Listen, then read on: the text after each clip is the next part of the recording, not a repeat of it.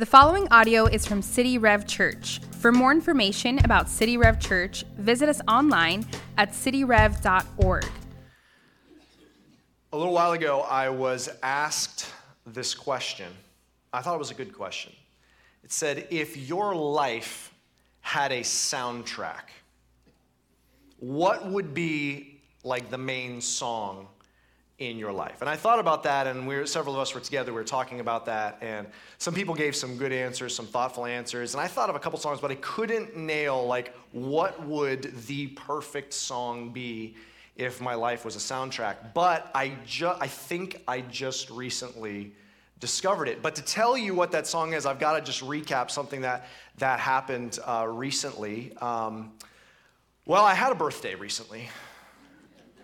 And, just wait a second, okay? It's not all that good, all right? So it was a big birthday. I'm just going to say that.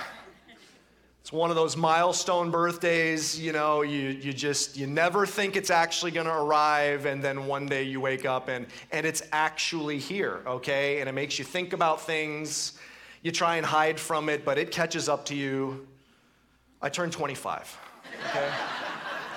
It was a big one, you know? And it caught me off guard. Some of you laughed a little too hard, and it's offensive. That hurt my feelings. No, I'm not going to tell you. I was born in 1982. If you want to do the math, you're welcome to do that. Some of you might be capable of counting that many numbers, and if you can. But it was a big birthday, and, you know, Rebecca made a nice meal. We ate it at 4 p.m. so I could get to bed at 7, you know. Not have any indigestion, you know. It was a great birthday. And the staff, they were kind, okay? They did decorate my office. They could have been a lot more mean, but they were kind. But one thing that was in my office was this poster, okay? And at first I'm like, oh, that's cool. But the more I read it, I felt like it was like one of those gifts that had like a barb to it, okay? These are all things that happened back in 1982. So I started like looking at this, and some of them were like, oh, that's interesting. Like, okay, you know, the 49ers won the Super Bowl. Like, oh yeah, that's right, you know, and Magnum PI was on television, okay? And I was like, wow, that's right, okay? And then I like noticed some other things, and it started to get hurtful to read this list, okay? The best picture was Chariots of Fire. I was like, I thought that was made in like the 30s. Like, how old am I, okay? I read the price of a loaf of bread was 50 cents. I felt like I grew up in the Great Depression. Like, when was I actually born? But then my eyes alighted upon some of the key songs from 1982, some of the chart toppers. And that's when I discovered, finally, the answer I've been waiting for. If there was a perfect song, if my life was a soundtrack, and I had the perfect song that could possibly summarize, like run behind my life as I go through every day, and I think I found it. It's this song that was big in 1982, the year I was born, and I would like to share it with you. Would it be okay if I shared this song? Okay? All right, check out this video. Look at this song.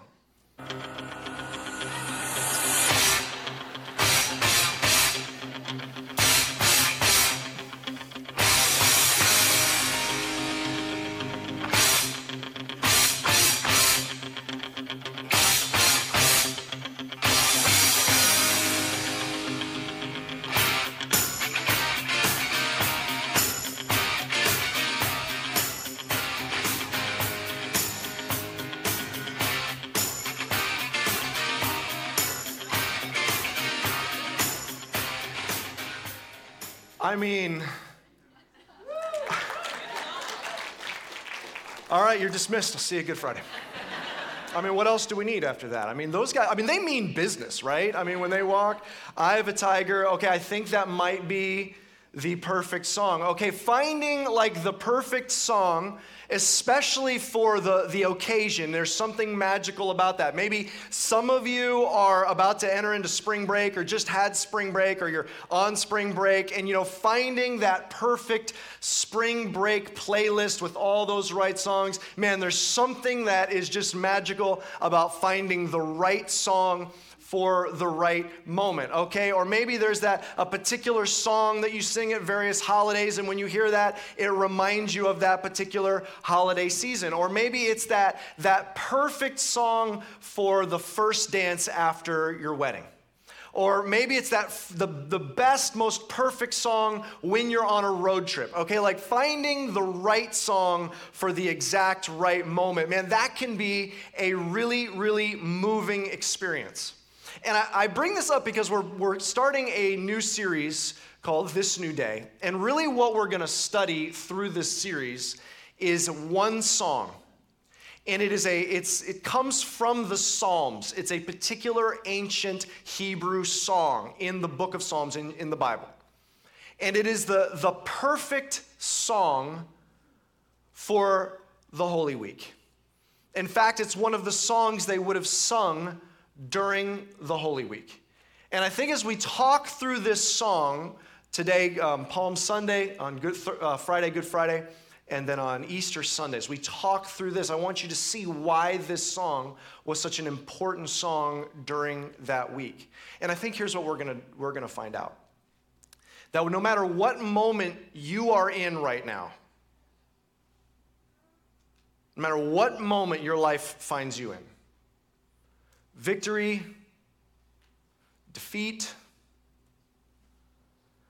rest, anxiety, satisfaction, longing, whatever that season is that you find yourself in, this particular moment, maybe just exhaustion or maybe being energized, whatever this particular moment is, this song, I think, is going to speak to you. And more than just be like, wow, that's great, I feel good. Like, more than that, more than just a song that we could find on the radio to accompany an occasion. Like, this song, I think, can speak to each one of us in a way that leaves us completely different. It's got the words that might be exactly what you need right now. I want to walk into this psalm together. I want you to open in your Bible or your Bible app on your phone, go to Psalm 118.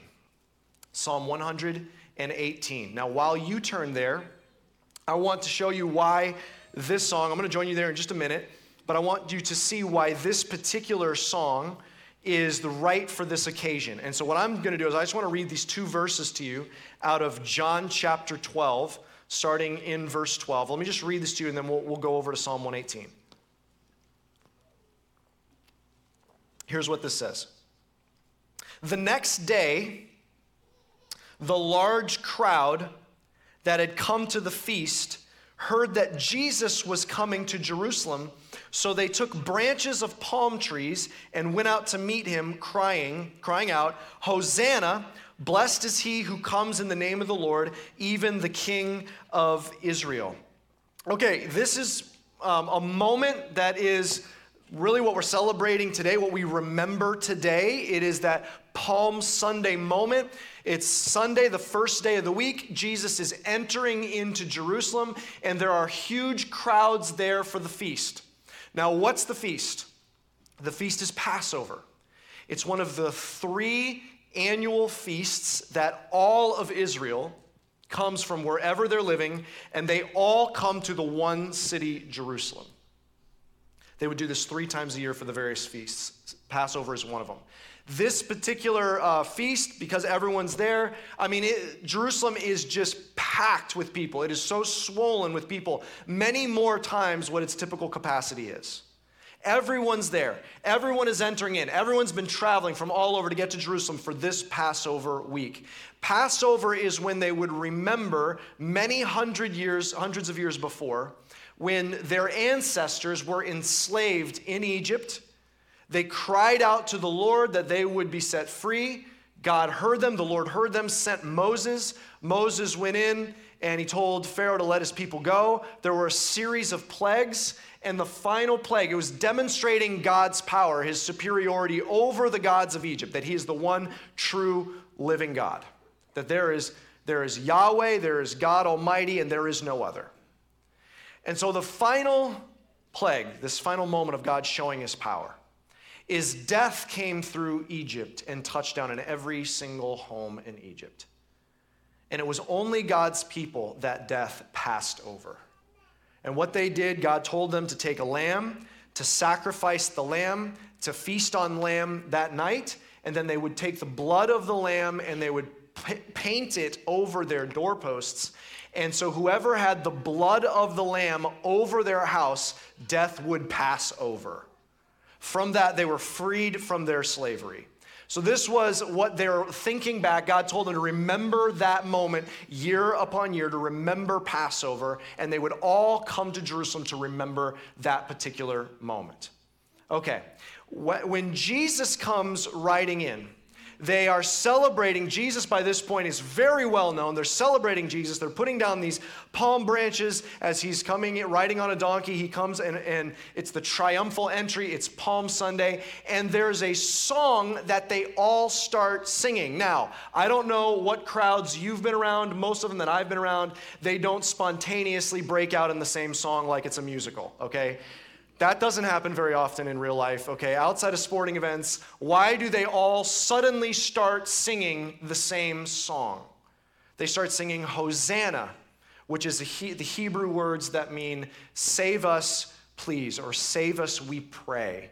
They sing, save us, we pray, blessed is he who comes in the name of the Lord. Why are they singing this particular song? Why do they all start singing that song? It's because there's a section in the book of Psalms, Psalm 113 through Psalm 118, that's called the Hallel, and it is the psalms that they would sing at Passover. And it starts in 113. The very first words in 113 are praise the Lord, which we translate into English as hallelujah.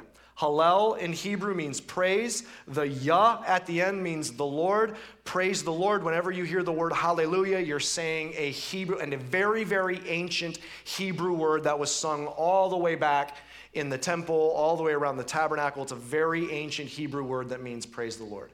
Because Psalm 113 begins with praise the Lord, praise, this whole section is called the Hallel.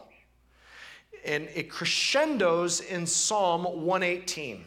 They would be singing these songs all throughout the week. This is their Passover song list. They would be singing these as they're coming to Jerusalem, as they're entering into Jerusalem, all throughout the week, all culminating on Passover. And the kind of crescendo psalm of this called the Hallel is Psalm 118.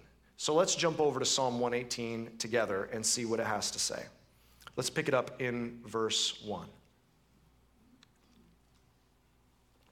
Oh, give thanks to the Lord, for he is good.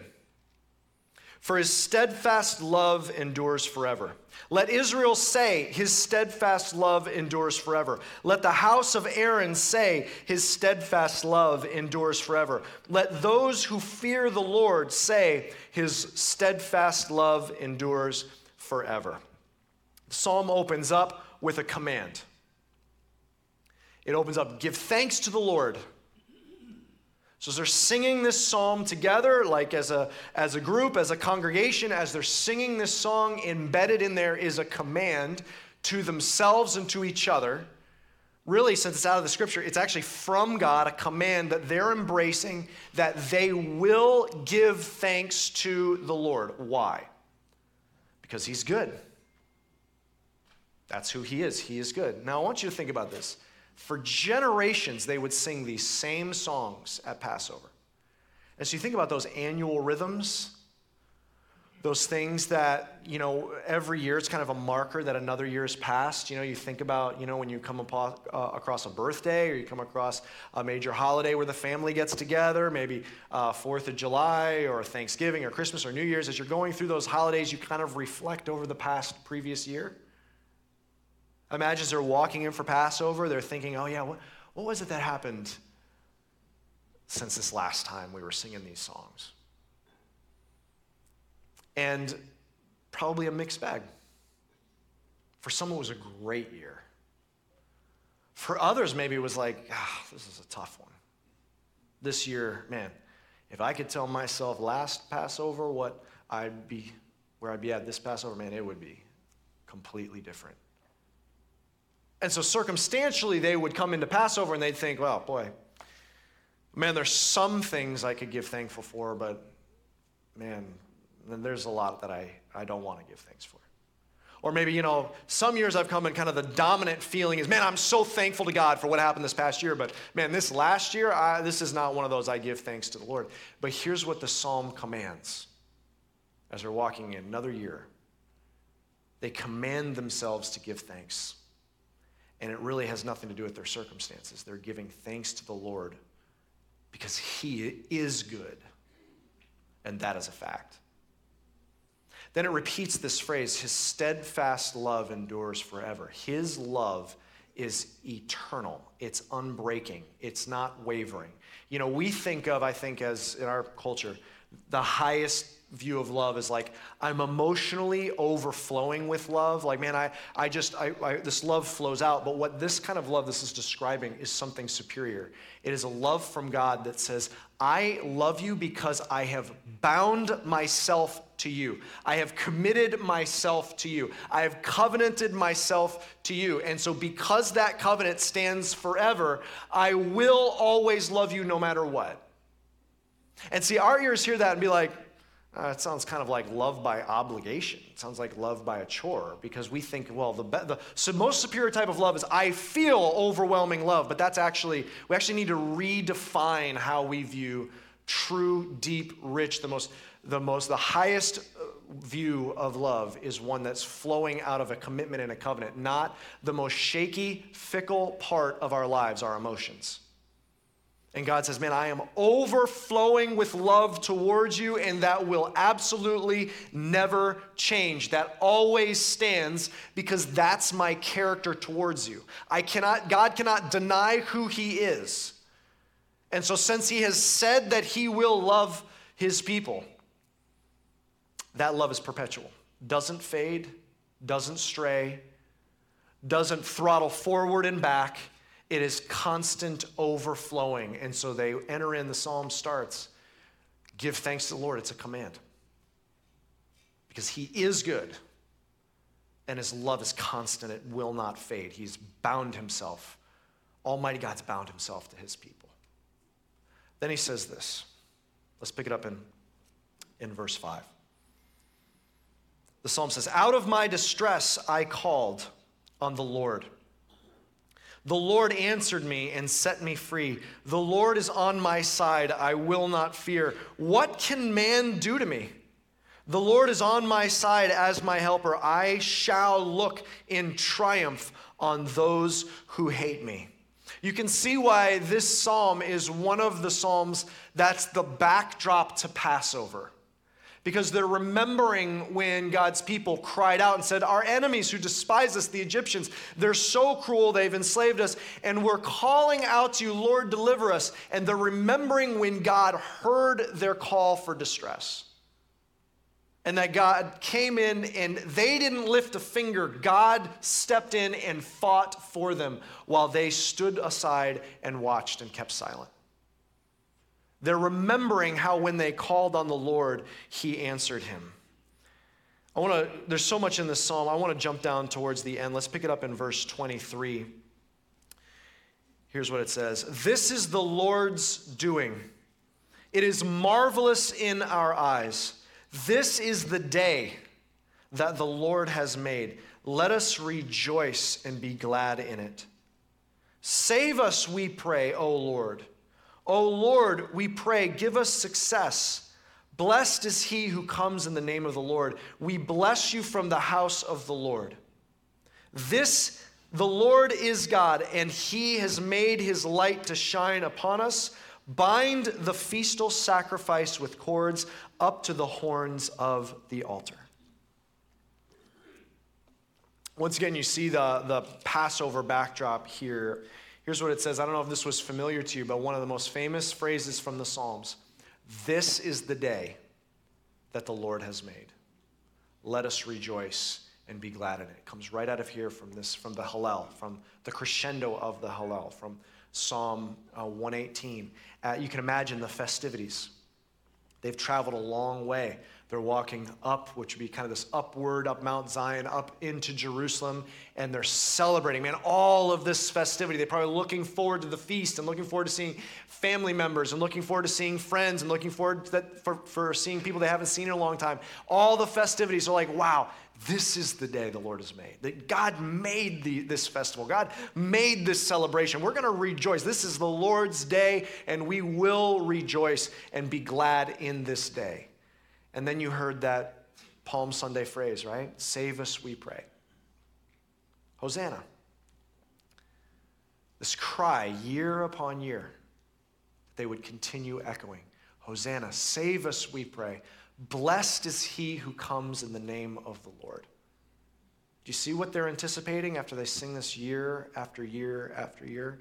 They're anticipating one that God the Father will send. One who will come, a Messiah who will come, and with him he'll bring deliverance.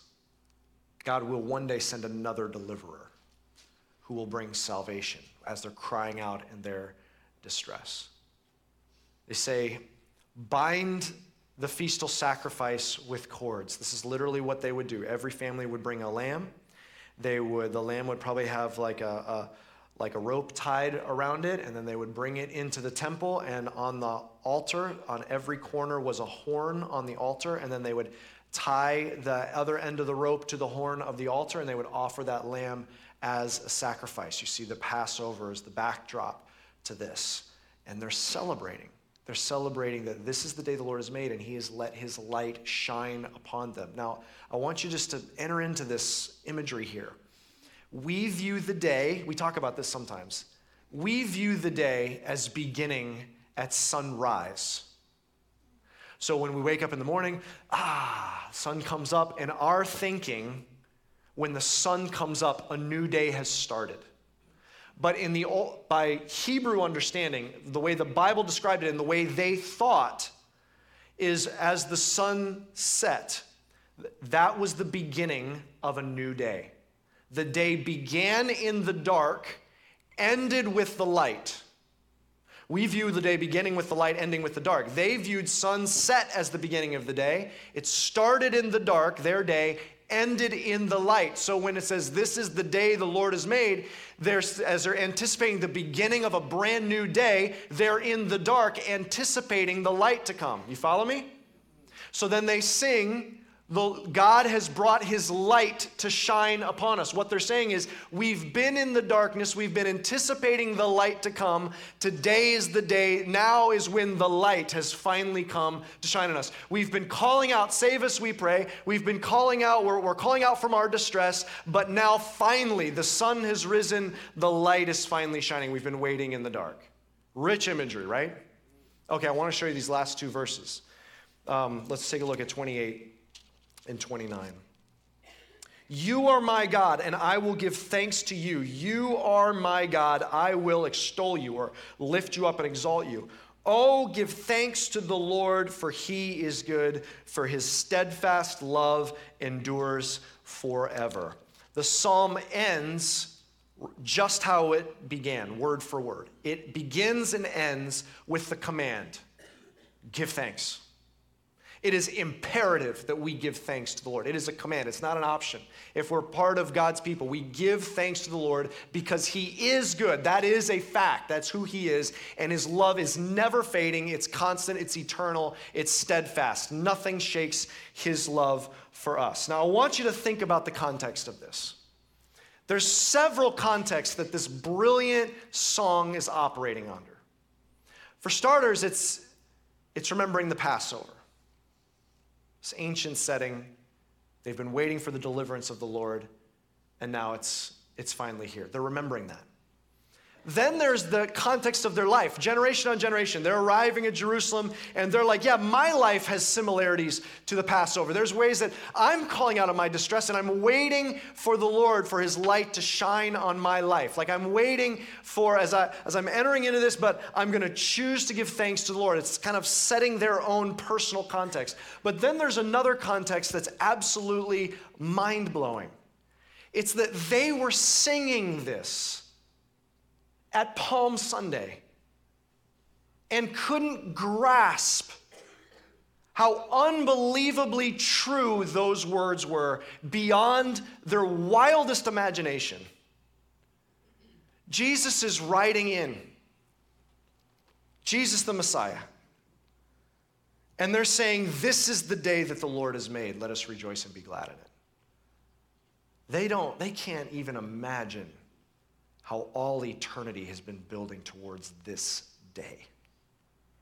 They can't imagine how finally that they've felt in the dark and now God's light is shining upon them. They can't imagine the darkness the universe has been in that's about to break away, and that light is going to shine and light will win. They can't imagine the significance of all of that. They can't imagine, as they're singing Hosanna, as they're saying, save us, we pray, that the actual Savior is actually coming in. How could they possibly imagine the significance of what they're singing?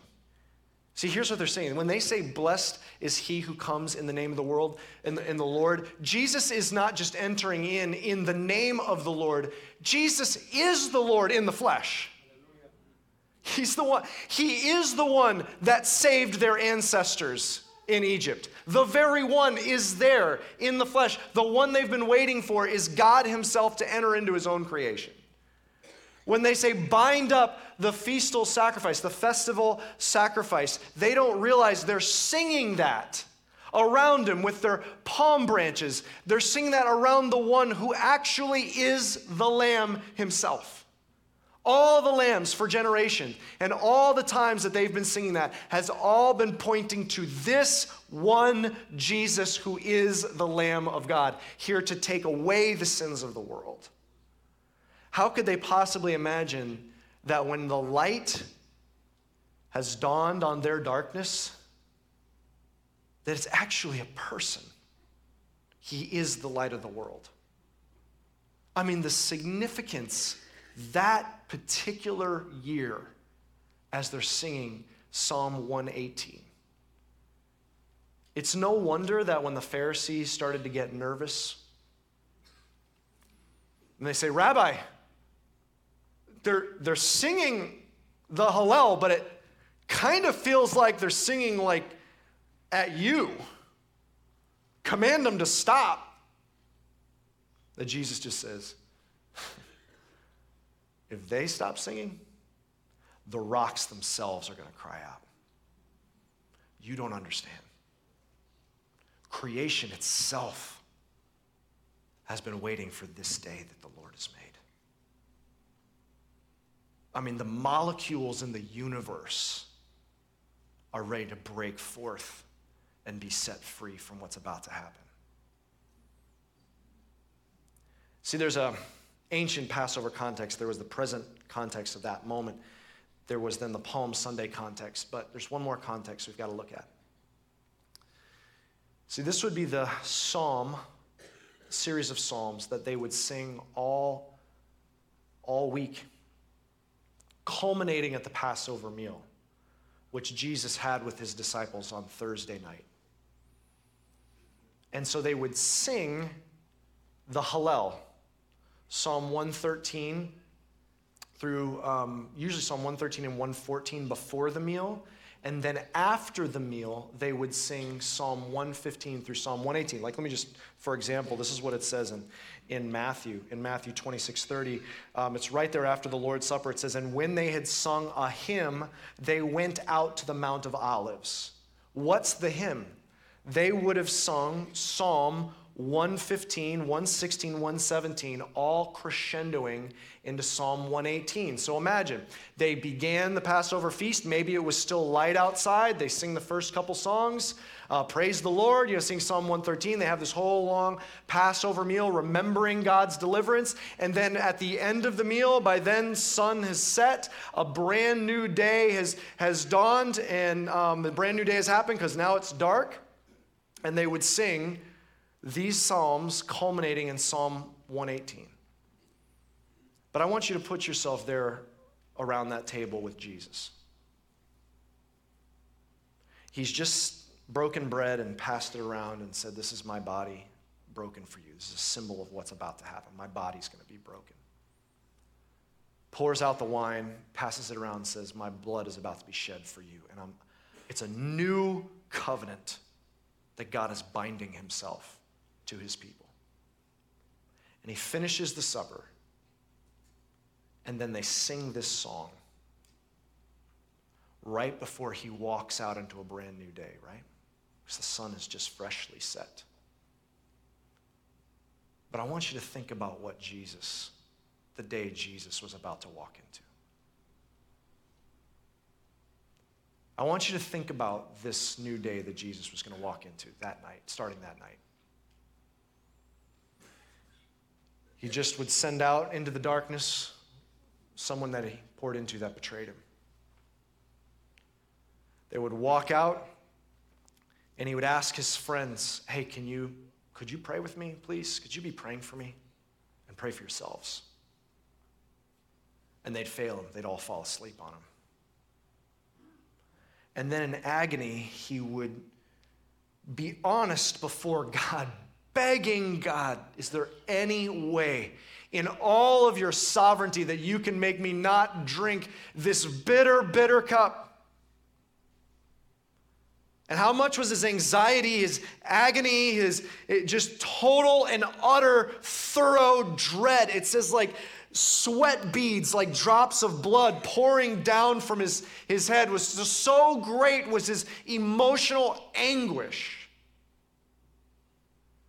And yet he said a song of a prayer of surrender. Your will, not my own. And then some troops, he'd see them coming down from Jerusalem. He'd see their torches. He'd stand and he'd say to his disciples, it's time. And he'd walk up. And you imagine just his heart beating. Just the total dread, because he knew what was coming.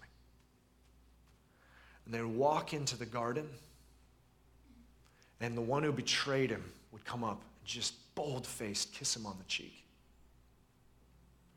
And the disciples would get ready to fight, like, let's throw down. And Jesus would be like, no, this is what's got to happen. I'm the one you're looking for. That would be a sleepless night for Jesus. He'd be utterly exhausted. All of his disciples, all of his friends would have completely abandoned him. He's now been betrayed and abandoned and left completely alone. He'd be passed between the Sanhedrin and Herod and Pilate, and a sham trial, false accusations leveraged him. He'd have to feel the sting of the injustice of lies said against him. He'd be mocked, he'd be punched, slapped, spit upon. He'd be stripped and humiliated. He'd be beaten with rods. Then he'd be whipped within an inch of his life. Then he'd have nails driven into his hands and his feet after he's dragged a cross up his just open flesh all down his back. He'd carry the cross up a mountain and he'd be crucified, nailed to a tree. He'd be hoisted up where he would, in his final moments of complete other physical shock and exhaustion, he would suffocate on the cross, a spectacle for all to see and mock, and he would die before sunset the next day. So here's what I want you to see, Christian. I want you to hear again the song that Jesus sang as he entered into that day. When the sun went down in that day that all the universe had been waiting for, here's what he sang. This is the day the Lord has made. I will rejoice and be glad in it. Bind up the festal sacrifice and take it to the altar.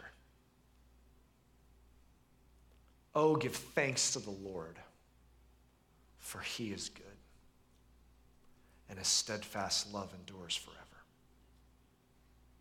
That's the song your Savior sang that day. Here's what this means for you and me. If Jesus can sing that song as the darkest day in the history of the universe is beginning, the day where he will face unimaginable torture and agony. Like no human could imagine taking the wrath of God and having the very presence of the Father torn away. As the day he will undergo all of that, if he can sing those words, then those of us who are honored to follow after him can do the same. What's the perfect song?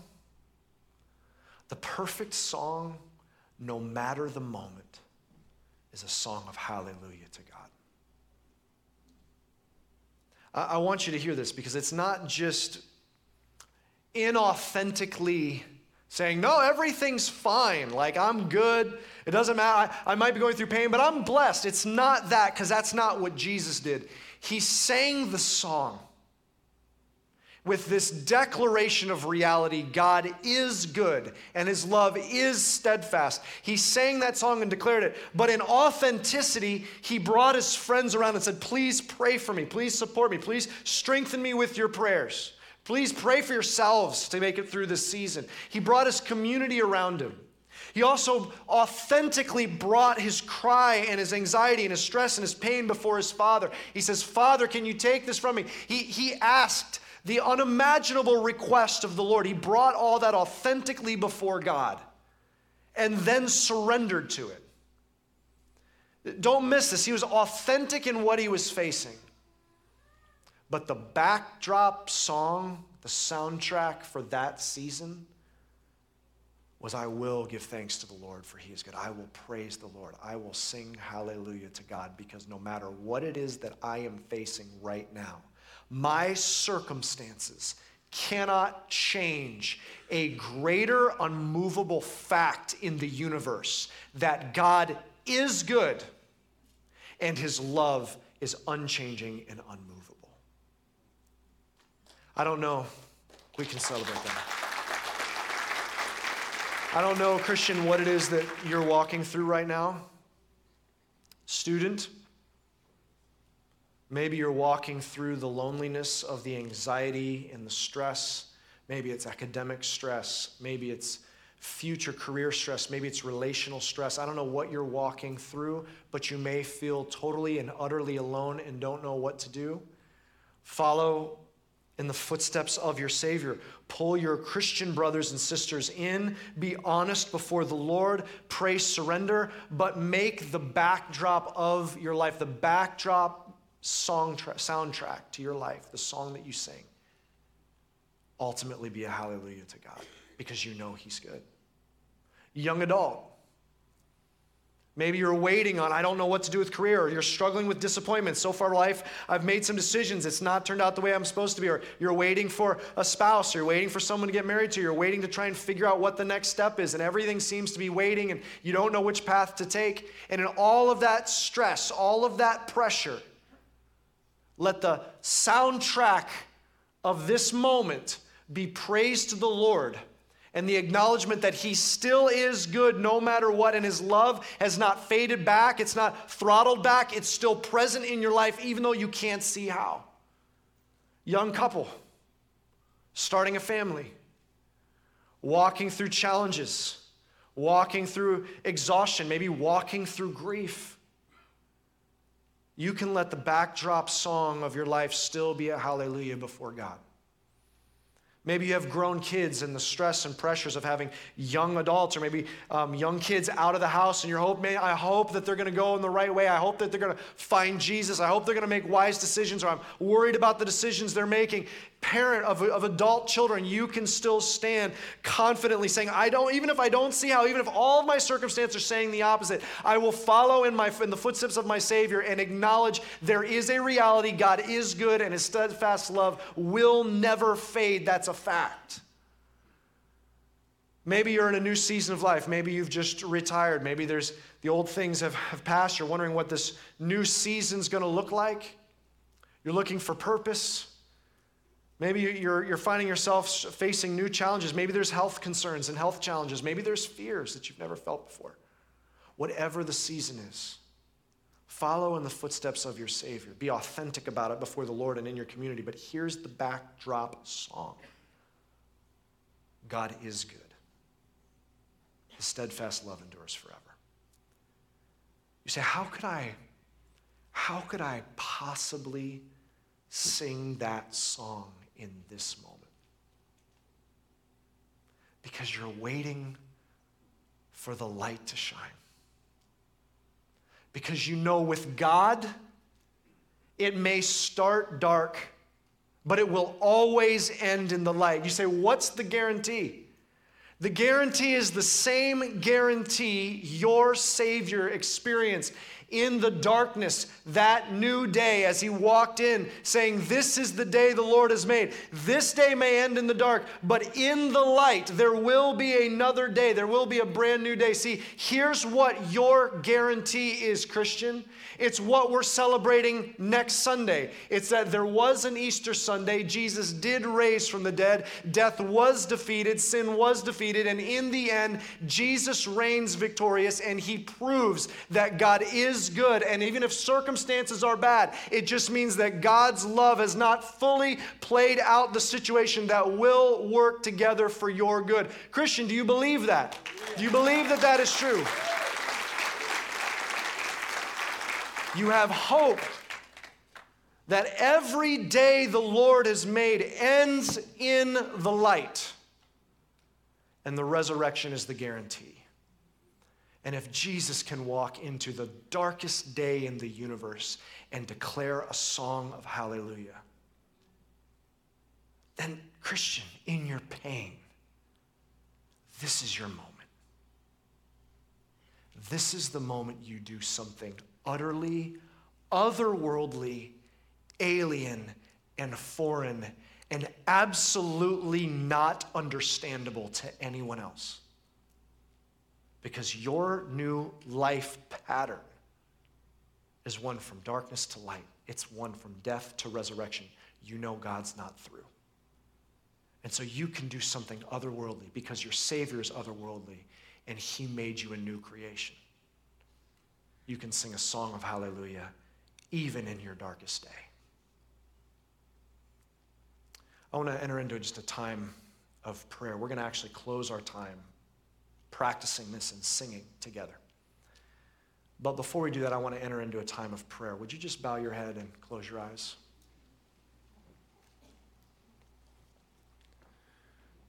Christian, whatever you're walking through, will you choose today to give thanks to the Lord? And don't let your present circumstances change the reality that he's good and his steadfast love endures forever. Choose to praise him today and let that, the sweetness of your faith, be your fragrant offering back to God in this moment. But I want to speak to some of you, and I want you to hear how Jesus surrendered himself to the Father. Not my will, but your will be done. And I want to speak to some of you here because there's some of you here, I believe, you're watching online, you're sitting in the Cooper City Auditorium, maybe you're sitting here. And really, here's your relationship to Jesus. Maybe it's a Christian association, maybe it's a Christian label, maybe it's a Christian heritage, but that's not what this is about. You're following the person of Jesus. And to follow Jesus is a full and total surrender. In the same way he was fully surrendered to the Father, we fully surrender to him. That means we say, Jesus, you're my Savior. I don't try and be Christian enough or good enough, or I don't just go to church enough to hopefully make it to heaven. No, I know I'm making it to heaven because I have a Savior. I'm not my own Savior. I don't save myself. I have a Savior. His name is Jesus. And so I surrender it all to you, Jesus. I give you my life. I give you my hopes. I give you my future. I give you my time. I give you my resources. I give you my dreams. I give you my plans. I give you every part of me, every part of my body, every part of my soul. I give you all that I am, a full surrender, all or nothing to follow you, Jesus. And whatever new day I wake up into, I rejoice Because you've got me on an adventure, and you're going to work it all together for good. If Jesus is your Savior, this is what it means to follow him. It's all or nothing surrender to Jesus. And so what I want to invite some of you in is, it's not just aligning with the religion. It's never been about that. It's making Jesus your Savior and surrendering to him. I want to give you a moment to respond. And so here's what I want to do, with no one looking around, every head bowed, every eyes closed. In a moment, if you want to surrender to Jesus, I'm going to ask you to lift your hand, whether you're in Cooper City, even if you're watching online at home, or you're here. If today's the day you want to make Jesus your Savior, I want you to remember this day. If you want to know for sure you're saved today, don't leave here with questions. Make Jesus your Savior. And so if that's you, I just want you to silently lift your hand right now. Say, I want to find Jesus as my Savior. Praise God. Amen. Anyone else, you say, today is my day. I surrender to Jesus. Amen. For those of you who are taking that step, let me lead you in this prayer. Silently make this your prayer to Jesus. Say this, say, Jesus, silently right there in your seat, say, Jesus, I surrender to you. I will follow you no matter what, because you saved me by your death and resurrection. Thank you for saving me. In Jesus' name, amen. Hey, church, there were people that were here as part of our church who put their faith in Jesus for the first time. Can we just celebrate with them? Praise God. Praise God. For those of you who did that, here's what I want you to do. You can either do this. If you're watching online, you can grab your cell phone, go to cityrev.org/faith. You can also do that if you're here. And that's going to ask you a couple questions because we want to mail you a Bible. If you're here, one step even better than that is you can grab that Get Connected card, fill that out. If you take that to guest services, we will put a Bible in your hands today as our gift to you to start you on this journey we want to celebrate with you.